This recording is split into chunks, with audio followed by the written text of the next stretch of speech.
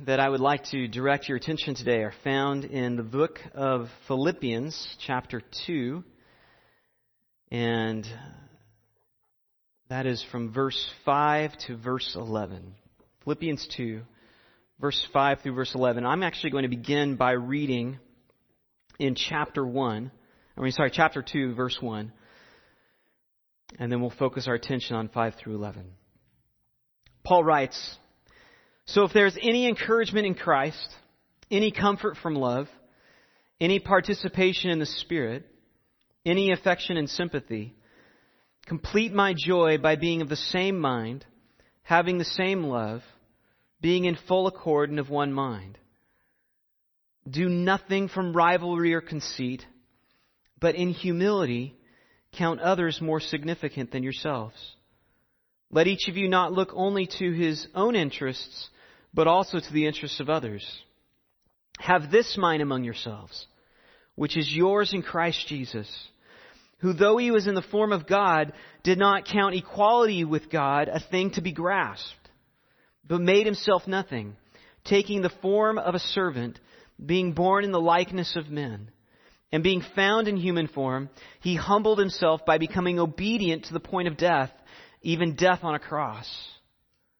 And therefore God has highly exalted him and bestowed on him the name that is above every name, so that at the name of Jesus every knee should bow in heaven and on earth and under the earth, and every tongue confess that Jesus Christ is Lord, to the glory of God the Father."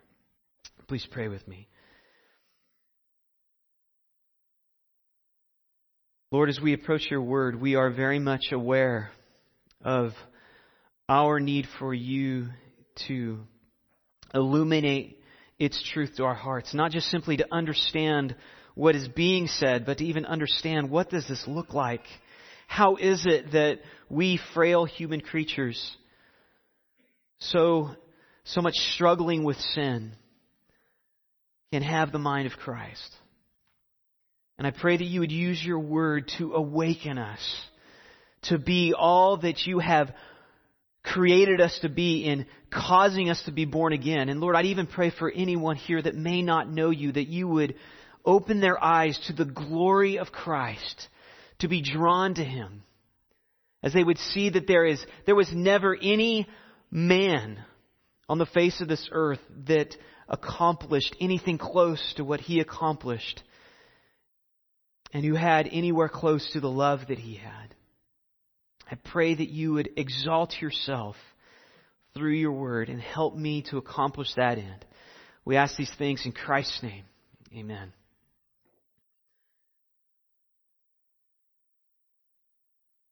So if a person were to ask you, what are the marks of a godly person, what would you say? What does such a life look like? How would we know a godly person if we saw one? Who exhibits such a life worth following? One of the reasons I read Christian biography is because I want to see vivid examples of men and women who have lived out godly lives. And early on, I was particularly interested in finding out, what decisions did they make? What was it that they did that set them apart from other individuals? But more and more as I've grown older and have struggled to follow Christ with my life and to put to death the deeds of the body, more and more I'm interested in, how is it that they thought? Not so much in what they did, but why is it that they did what they did? How did they approach life? What was the filter through which they thought? And in the passage before us, Paul helps us in that regard significantly. For he tells us exactly how Christ thought. And then he commands us to follow that same example in our own thinking. I mean, he tells us exactly what was the mindset of Christ, so that we too can follow in his footsteps. It's an amazing passage. And last week, in verses 1 through 4, we considered how Paul was exhorting the Philippians to maintain unity together. And the way they would maintain unity is through grace, through God's grace being poured out upon them, but also through humility towards one another. So in light of the gracious love and affection and fellowship that they have in Christ, that should compel them in having like-mindedness in Christ. And they would show that like-mindedness with Christ in doing nothing from selfishness or conceit, but rather thinking with a mindset of humility. And then beginning in verse 4, Paul illustrates what he means by pointing to the mind of Christ himself. So the Philippians will show this humble mindset, this like-mindedness with Christ, if they think with similar Christ-like humility. So they'll show that they understand what selflessness and not being driven by conceit looks like if they think like Christ. Ligon Duncan, in preaching on this passage, said that Paul compels us to follow an example by giving us deep theology. And he points us to the greatest example ever, which is Christ. So he doesn't give us a pep talk. Paul doesn't seek to inspire us and give us just this vain cheer up, things are going to get better. He gives us deep theology in order that we might understand who is it that we follow. Who is it that we're being conformed to? And notice what he says in verse 5. Have this mind among yourselves, which is yours in Christ Jesus. In other words, he calls us to think the same way Christ thinks.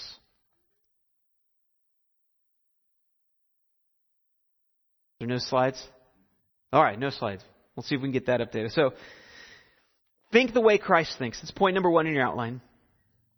Have this mind among yourselves, which is yours in Christ Jesus. Now note when he says, have this mind, you'll notice that he's using the same word that he used previously. And I spent quite a bit of time last week explaining it's the word phroneo. And it has to do with a mindset. So not just what a person thinks, but how they think. Why do they make the decisions that they make? It encompasses not just mental processing, but also the affections and the wills. You can think of it as our innermost being, what truly constitutes who we are. Why do we do what we do? And notice also that Paul says that this is the mindset that is to be present among yourselves. Among yourselves. So notice he's speaking to us as individuals, but also to us as a corporate body of believers. So this is the mindset that individually we're supposed to have. We're all supposed to think with this sort of humility, but this is the same sort of mindset that should characterize us as a church. When a visitor comes in and they interact with us, this is what should be reflected. These are humble people who love their Lord because they're like their Lord. They think like their Lord. So all Christians and the church are to think in this way. And there's one more phrase I want to draw your attention to in this verse because it could easily be passed over, but it's critical.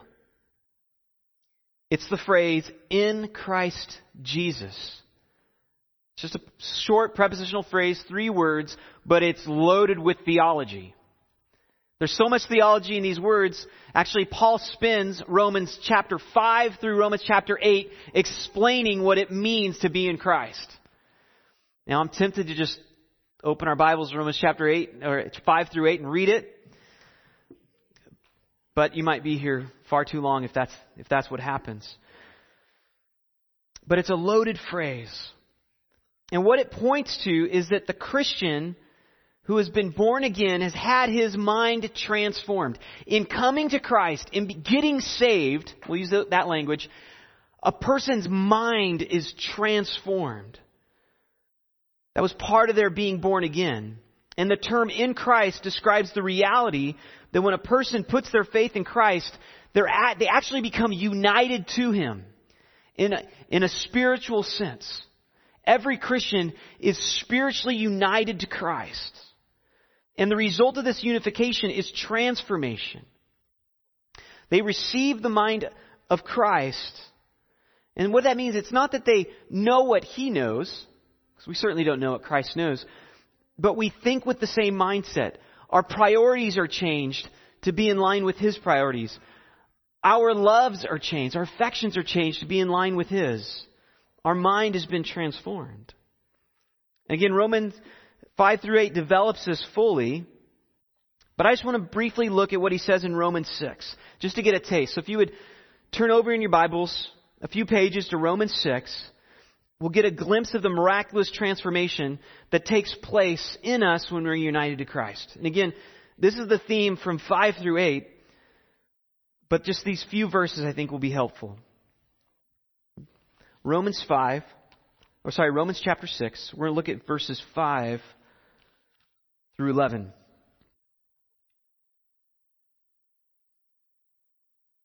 Beginning of verse 5, chapter 6, he says, "For if we've been united with Him in a death like His, we shall certainly be united with Him in a resurrection like His. We know that our old self was crucified with Him in order that the body of sin might be brought to nothing, so that we would no longer be enslaved to sin. For one who has died has been set free from sin. Now if we've died with Christ, we believe that we will also live with Him. We know that Christ, being raised from the dead, will never die again. Death no longer has dominion over Him. For the death He died to sin, once for all, but the life He lives to God. So you also must consider yourselves dead to sin and alive to God in Christ Jesus." So what he's saying is, just as Christ died to sin, He was crucified. Likewise, if you've been united with Him by faith, you died His death. You died. So when you place your faith in Christ, His death became your death. The old self was crucified with Him. Now that's deep. That's deep. But likewise, the life that He lived now becomes your life. And just as He rose from the dead, you will rise from the dead too. So what happened to Christ happened to you, spiritually speaking. And that's why your mind has been transformed, as Paul speaks of in Philippians. Galatians chapter 5, verse 24 says it this way, maybe a little simpler. "And those who belong to Christ Jesus have crucified the flesh with its passions and desires. If we live by the Spirit, let us also keep in step with the Spirit." So if we're in Christ, we put to death those passions that were once ours, and we live to the Spirit. Now somebody at this point might be thinking, wow, I put to death my passions. Well, what about my current struggles? If my mind has been transformed to be like Christ, and I've died with Him, why is it that I struggle so much with sin? Because we could be easily discouraged. If this has happened, how come it doesn't look like that in my life? Well, to encourage us, this is really the purpose of Romans chapter 7. Inwardly, the core of ourself has been transformed, but outwardly, our flesh is still corrupted by sin. And so, there's a war that's going on. Our corrupted flesh that still has sin in it with our renewed spirit living in us. And there's this battle. The flesh wars against the Spirit. And so our flesh is still easily tempted. And it will be. We'll still struggle with this fight to resist sin until we get a resurrected body. And this is why Paul says in Romans 7:25, "So then I myself serve the law of God with my mind." I serve the law of God with my inner self, with this mind that's been made to be like Christ. I serve God with my mind, but with my flesh I serve the law of sin. My flesh wants to sin. And so there's this fight that goes on. And to help us to know how to fight this fight, Paul gives us Romans chapter 8. But maybe even more helpful, he gives us Philippians chapter 2. And that's why he says what he does. He says, let this mind be of yours, which is yours in Christ Jesus. You've been given this mind. And as we embrace this sort of mind, because our flesh, as we dive into Philippians chapter 2, our flesh is going to say, oh no, I don't want that. That has no appeal to me. Or that's what your flesh is going to say. And the world, the thinking of the world will come into your mind like, that doesn't sound good. That does not sound like something I want. That doesn't sound beautiful. That sounds really ugly. But the mind that's been renewed, that's been transformed to be like Christ is going to say, oh, that is beautiful. And as we learn to embrace Christ's mindset that we already have, and we learn to embrace it, it will help us fight sin. It'll help us fight sin in our flesh so that we can have joy like Paul. So that when we're suffering, maybe even being imprisoned like Paul, we can think like Paul and rejoice like Paul and not get discouraged and continue to fight the fight. So that's why, if you notice, Paul is not giving this to us as a theological lecture, though it's loaded with theology. Paul tells the Philippians these things in these verses to help them. This is all an illustration of how they need to think so that they can have joy amongst themselves. The joy that Paul has. He's simply telling us to think according to the transformation that has taken place within us. In other words, just as you are now in Christ, continue to think like Christ. Think according to His mindset. And to clarify for us how Christ thought, what His mindset was, Paul delineates it in the verses that follow. And really the next few points on our outline, I made like 5 points, I think. 5, is that right? Okay. Really, point 1 and point 5 are different. It's points 2, 3, and 4 really explain point 1. Explain Christ's mindset. And then point 5 is a therefore. In light of this, let me encourage you with this news. All right, point 2 in your outline. He did not hold on to his rights. The first thing this tells us about Christ's mindset is he did not hold on to his rights. Verse 6. Who, though he was in the form of God, did not count equality with God a thing to be grasped. Point your finger to the word form. It's a familiar word. It's the word morphe, where we get the term morphology, which describes the way words change over time. Or maybe more popularly, Mighty Morphing Power Rangers. It's that same term. To morph is to change, right?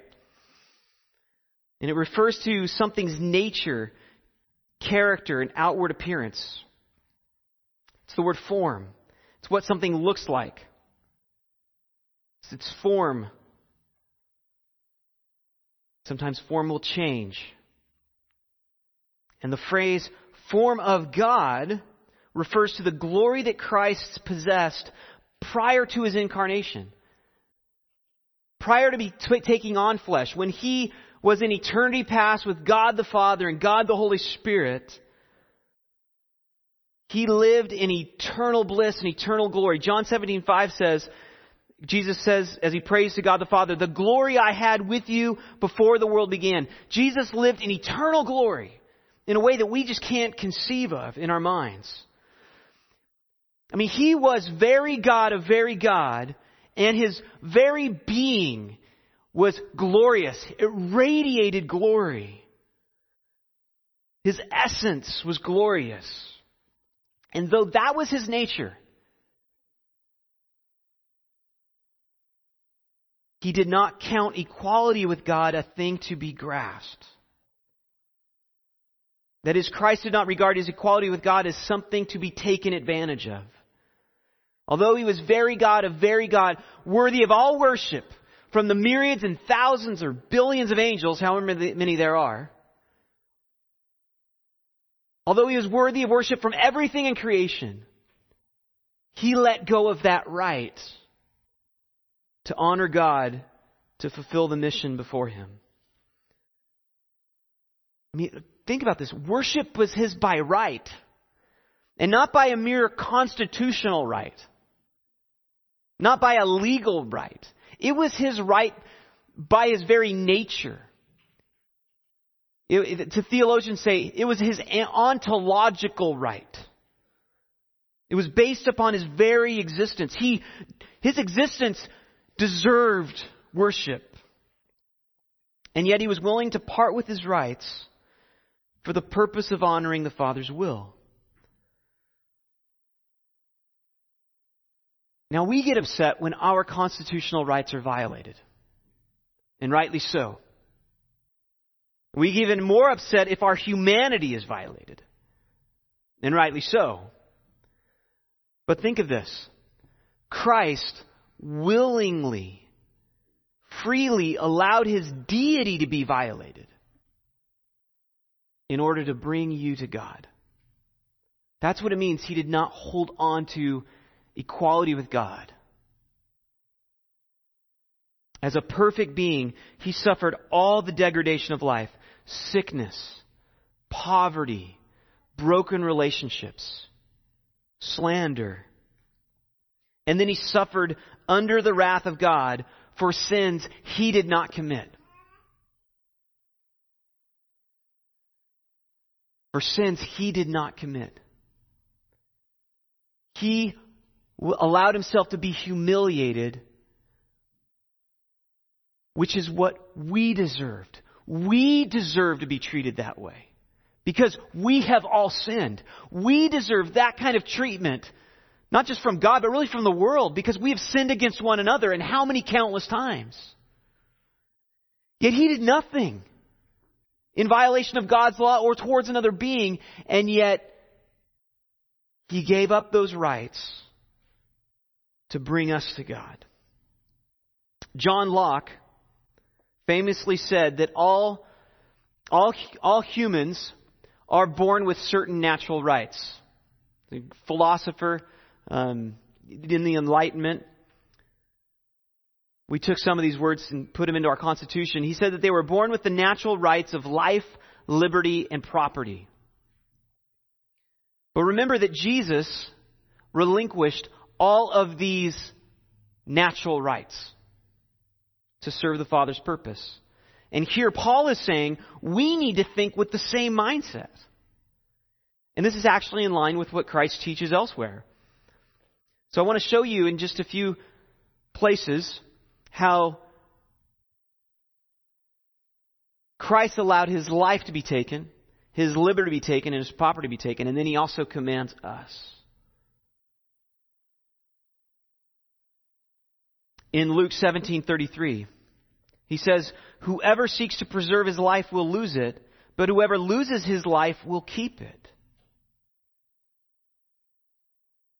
And then Acts 20:24, Paul says, "I do not account my life of any value." He's willing to give it up.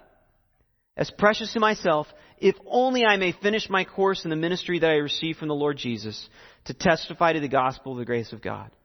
So Paul, like Christ, is willing to give up his life. And we're called to follow in the same way.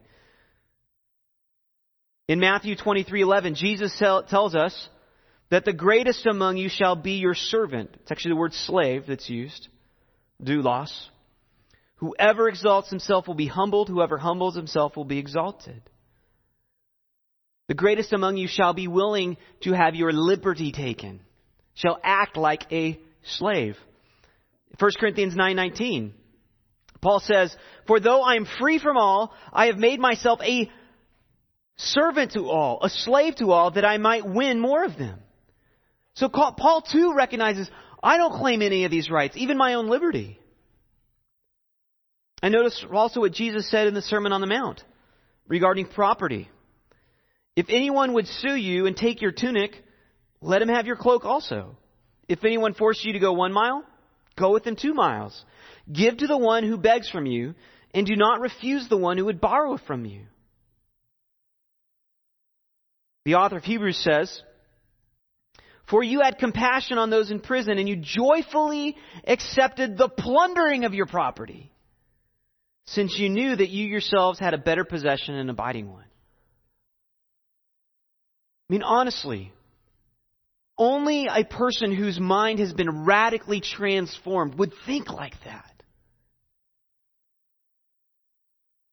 Would willingly choose to think in such a way. That's why Paul says, let this mind, which is yours in Christ Jesus, think according to it.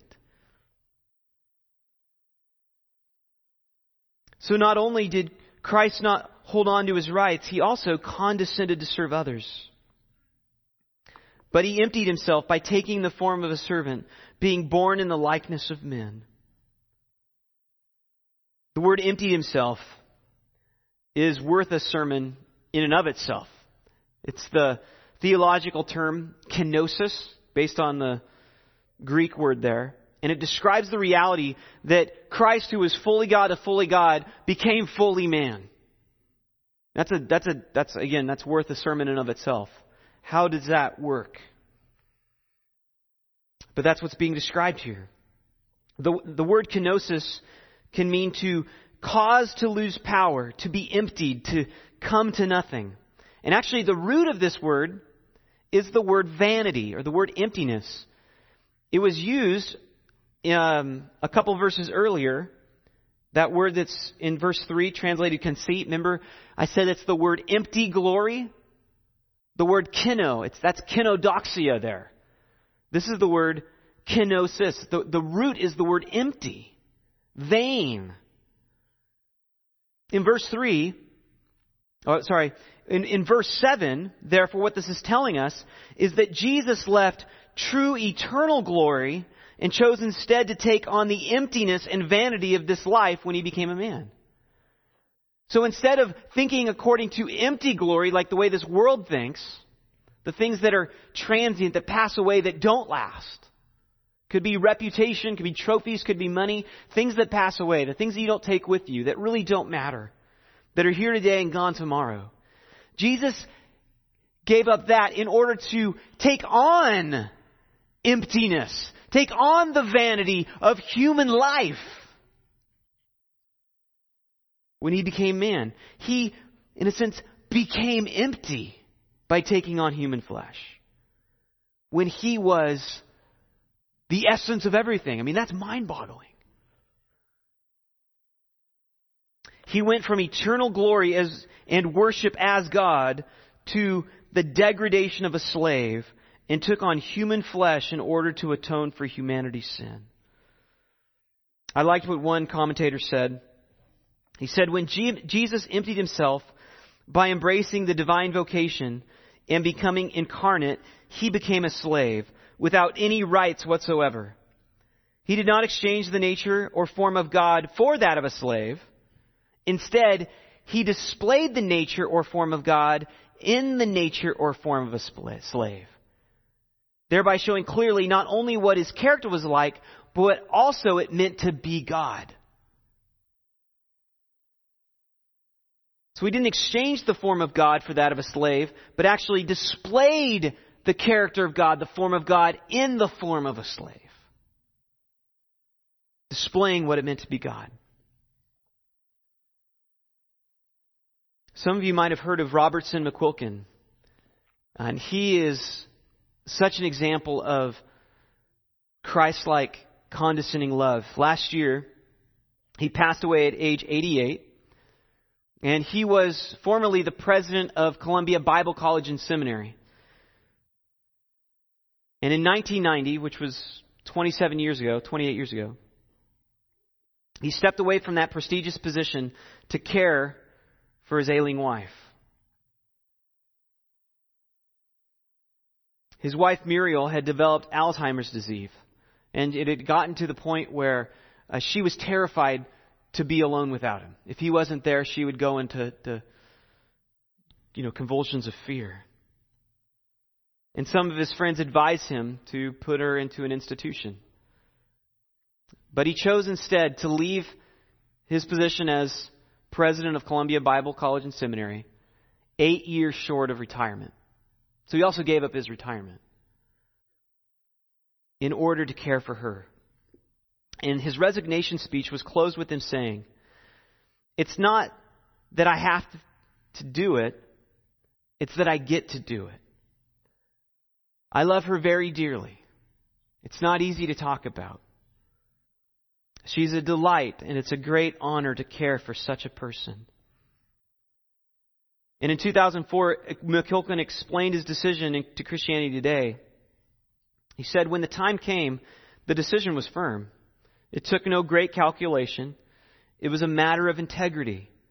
Had I not promised 42 years before, in sickness and in health, till death do us part? This was no grim duty to which I stoically resigned. It was only fair. She had, after all, cared for me for almost 4 decades with marvelous devotion. Now it was my turn. And such a partner she was. If I took care of her for 40 years, I would never be out of her debt. And of course, he was simply leaning upon and following the example of his Savior, because he had been given the mind of his Savior. So he condescended to serve others. But not only did Christ condescend to serve others, he humbled himself to the point of crucifixion. Verse 8. And being found in human form, he humbled himself by becoming obedient to the point of death, even death on a cross. So having become man, he humbled himself even still further, to the point of death. His obedience knew no limits. There was no point to which he was not willing to go. There was no point at which he said no to God. As he said in John 6:28, for I have come down from heaven not to do my own will, but the will of him who sent me. I'm going to do God's will, not my own. And recognize, not only was he willing to obey to the point of death, but to the death that was worst imaginable. One commentator described crucifixion this way. It represented the acme of the torturer's art. Nothing could be more horrifying than the sight of this living body, breathing, seeing, hearing, still able to feel, and yet reduced to a state of a corpse by forced immobility and absolute helplessness. We cannot even say that the crucified person writhed in agony, for it was impossible for him to move. Stripped of his clothing, unable to even brush away flies that fell upon his wounded flesh, already lacerated by the preliminary scourging, exposed to the insults and curses of people who can always find some sickening pleasure in the sight of the tortures of others, a feeling that is increased, not diminished, by the sight of pain. The cross represented the miserable humanity reduced to the last degree of impotence, suffering, and degradation. The penalty of crucifixion combined all that the most ardent torturer could desire: torture, pillory, degradation, and certain death. I mean, recognize this. Again, there was no point that he would ever have told God no.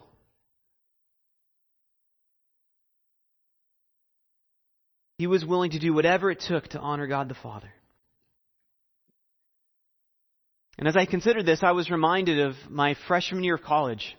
I was in a very serious relationship with a girl, and I'd returned from college to visit her, and actually I was trying to discern, is this a girl that I should marry? And over the 3 weeks while I was at home, it became very clear that this was not a healthy relationship and that I needed to break up with this girl. And I remember praying and wrestling. And again, it was just, it couldn't have been any more clear. And I remember praying to God and saying, I won't do it.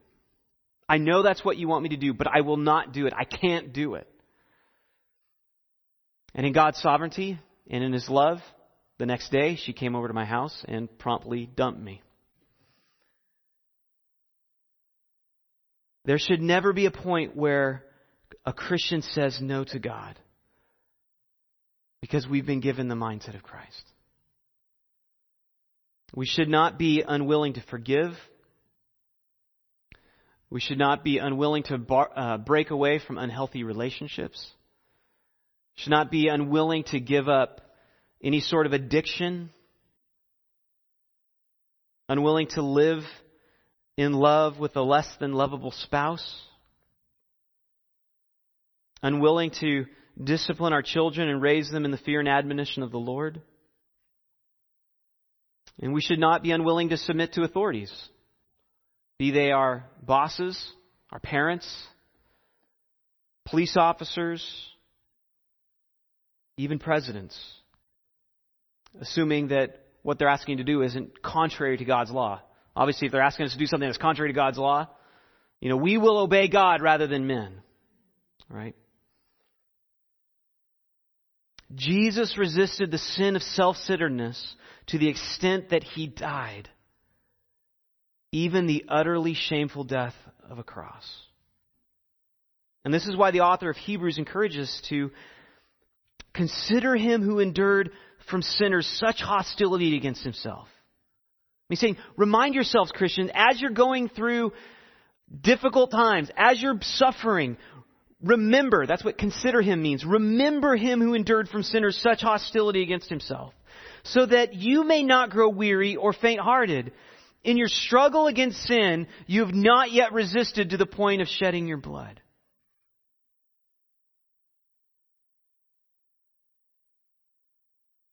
And then we come to verse 9. All of that was for our example, that we would understand what the mind of Christ is. And then in verse 9, Paul takes a little turn of a corner to encourage our hearts to a massive degree. And my prayer for you has been that you would see all the glory of these next few verses. And that the glory of verses 9 through 11 would compel you to embrace all that he said in verses 5 through 11, or 5 through 8. God exalted him because of his humble obedience. Notice verse 9. Therefore God has highly exalted him and bestowed on him the name that is above every name, so that at the name of Jesus every knee should bow in heaven and on earth and under the earth, and every tongue confess that Jesus Christ is Lord, to the glory of God the Father. See, notice that God exalted Jesus in response to his total self-humbling. Notice the very first word there in verse 9, therefore. It's in light of what Christ did. It's in light of how Christ thought and therefore how he lived that he was honored.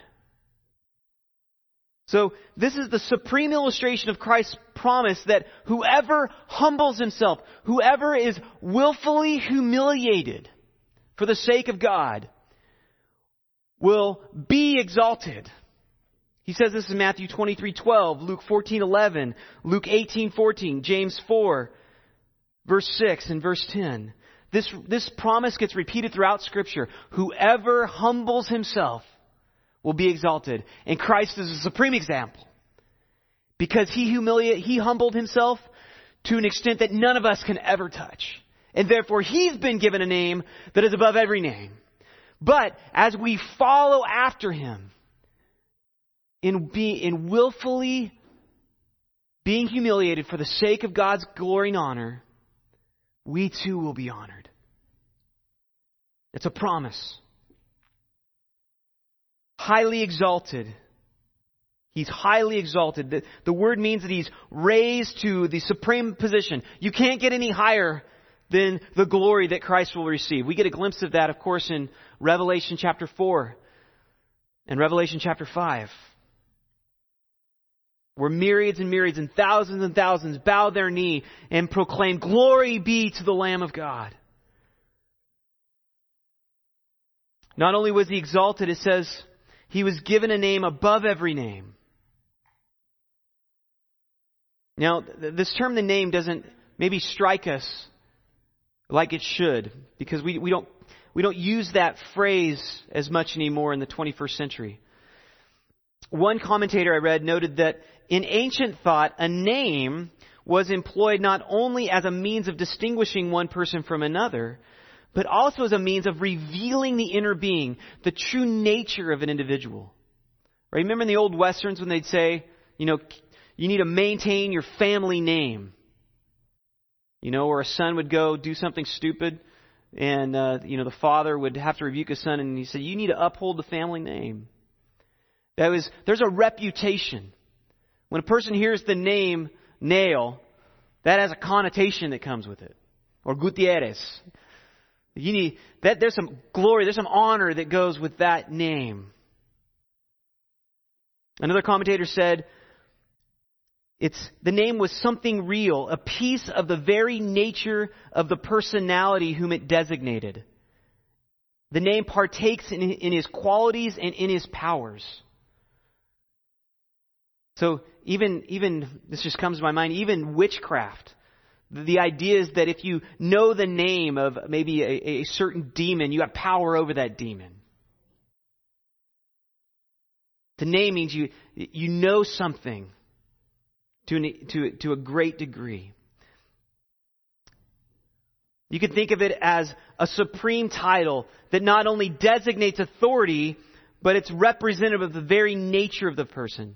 So you could also think of how Native Americans often will name their children based upon some personality or qualities of the children. Their name, it's not just simply a title that's given. It is a title, but it's a title that conveys the reality of who that person is. And then he says, because he's been exalted in light of his obedience and given this name that's above every name, at that name, when people hear that name, the name Jesus, every knee will bow and every tongue confess that He is Lord. And that's a mark of extreme abasement and submission. As everyone bows the knee, they're demonstrating universal homage. And every creature on the face of this earth will give universal homage and proclaim He is worthy. And He alone is worthy of glory. Every creature. Angels, demons, humans, I assume even animals. People who believe in Christ and those who don't believe in Christ will all worship Christ. And note the superlatives here. Every knee will bow. Every name, He's given a name above every name. Every knee will bow. In heaven and on earth and under the earth. So every location and every tongue, every, because Christ is worthy of all of that in light of what He did. You see that? It's because Christ had that mindset, because He was willing to trust God and He was willing to obey God to the point that He was willing to let go of His rights as God. Because of His love for us and His love for the Father, He was exalted. And what Paul is saying, notice this. This is not just talk about the glory that Christ deserves. Paul is telling us this because he's saying, if you likewise embrace this mindset that is yours already in Christ Jesus, if you embrace this mindset and put to death the deeds of the flesh, don't think like the world that says exalt yourself, get as much as you can, get as much praise, get as much love, get as much affection, get as much glory. If you resist that and instead embrace the mind of Christ that is already yours, this is what will happen to you as well. You will be honored. You will be exalted because of what? Because of how you've lived and what you've done. Paul tells us this to encourage us. Because, and we're going to need this encouragement. Brothers and sisters, if you've experienced humiliation for the sake of Christ, it is extremely painful. And everything in you, and this is how Satan works, everything in you is you're going to hear, you don't deserve this. This just isn't fair. In fact, you're probably the only one that's having to deal with this. And you're going to be tempted so strongly to just throw in the towel. Because and you're going to hear things in your mind, and you're going to think, Christ would never want me to go through such a humiliating experience. He would never want me to be treated like this because He loves me. We got to remember that God the Father loved God the Son more than anybody. And yet He willingly called the Son to such a mindset. And Christ obeyed. And because Christ obeyed, He was honored. And so we need to remember that as we're tempted to give up and to embrace, go back to the world. This will hold us fast. There's hope coming. Civilization has always honored its heroes. Victorious consuls in Rome would parade through the city dressed as the god of Jupiter, and all the Romans would stand and applaud. Today we make movies about momentous people. In fact, and we'll write books about them. We give chairs to those who have reached the pinnacle of academia. We give Nobel Prizes to those who have, accomplished some great feat. We throw parades for Super Bowl champions. Throughout history, society has honored those that they think have reached the height of human achievement. And it's here. It's here that we see God honoring what He considers the height of human achievement. Complete selflessness. And again, remember, Paul is telling us this for our benefit. He's calling us to embrace the mind of Christ. Not just because we should think this way in light of being saved. Not just because he wants unity in the church. He's telling us this to encourage us with the fact that such a life of willing humiliation for the sake of the glory of God is the kind of life that God honors. It's the kind of life that brings God the most pleasure. Because it shows that He's most precious to us. As John Piper likes to say, God is most glorified in us when we are most satisfied in Him. And what is the best way to show that we're satisfied in Him? When we show to the world that you can slander me, you can take my property, you can even take my life, you can take it all, but give me Jesus. And when that's not just words, but people see that in our actions, and they see it because it's just real, they will then, as Peter says, glorify God in the day of visitation. Those who humble themselves will be exalted. Let's pray. Lord, you know us. And you know how much we are all so infected with this world and its selfishness and its pride and its lust. Lord, we can easily just excuse our pride and justify it as right.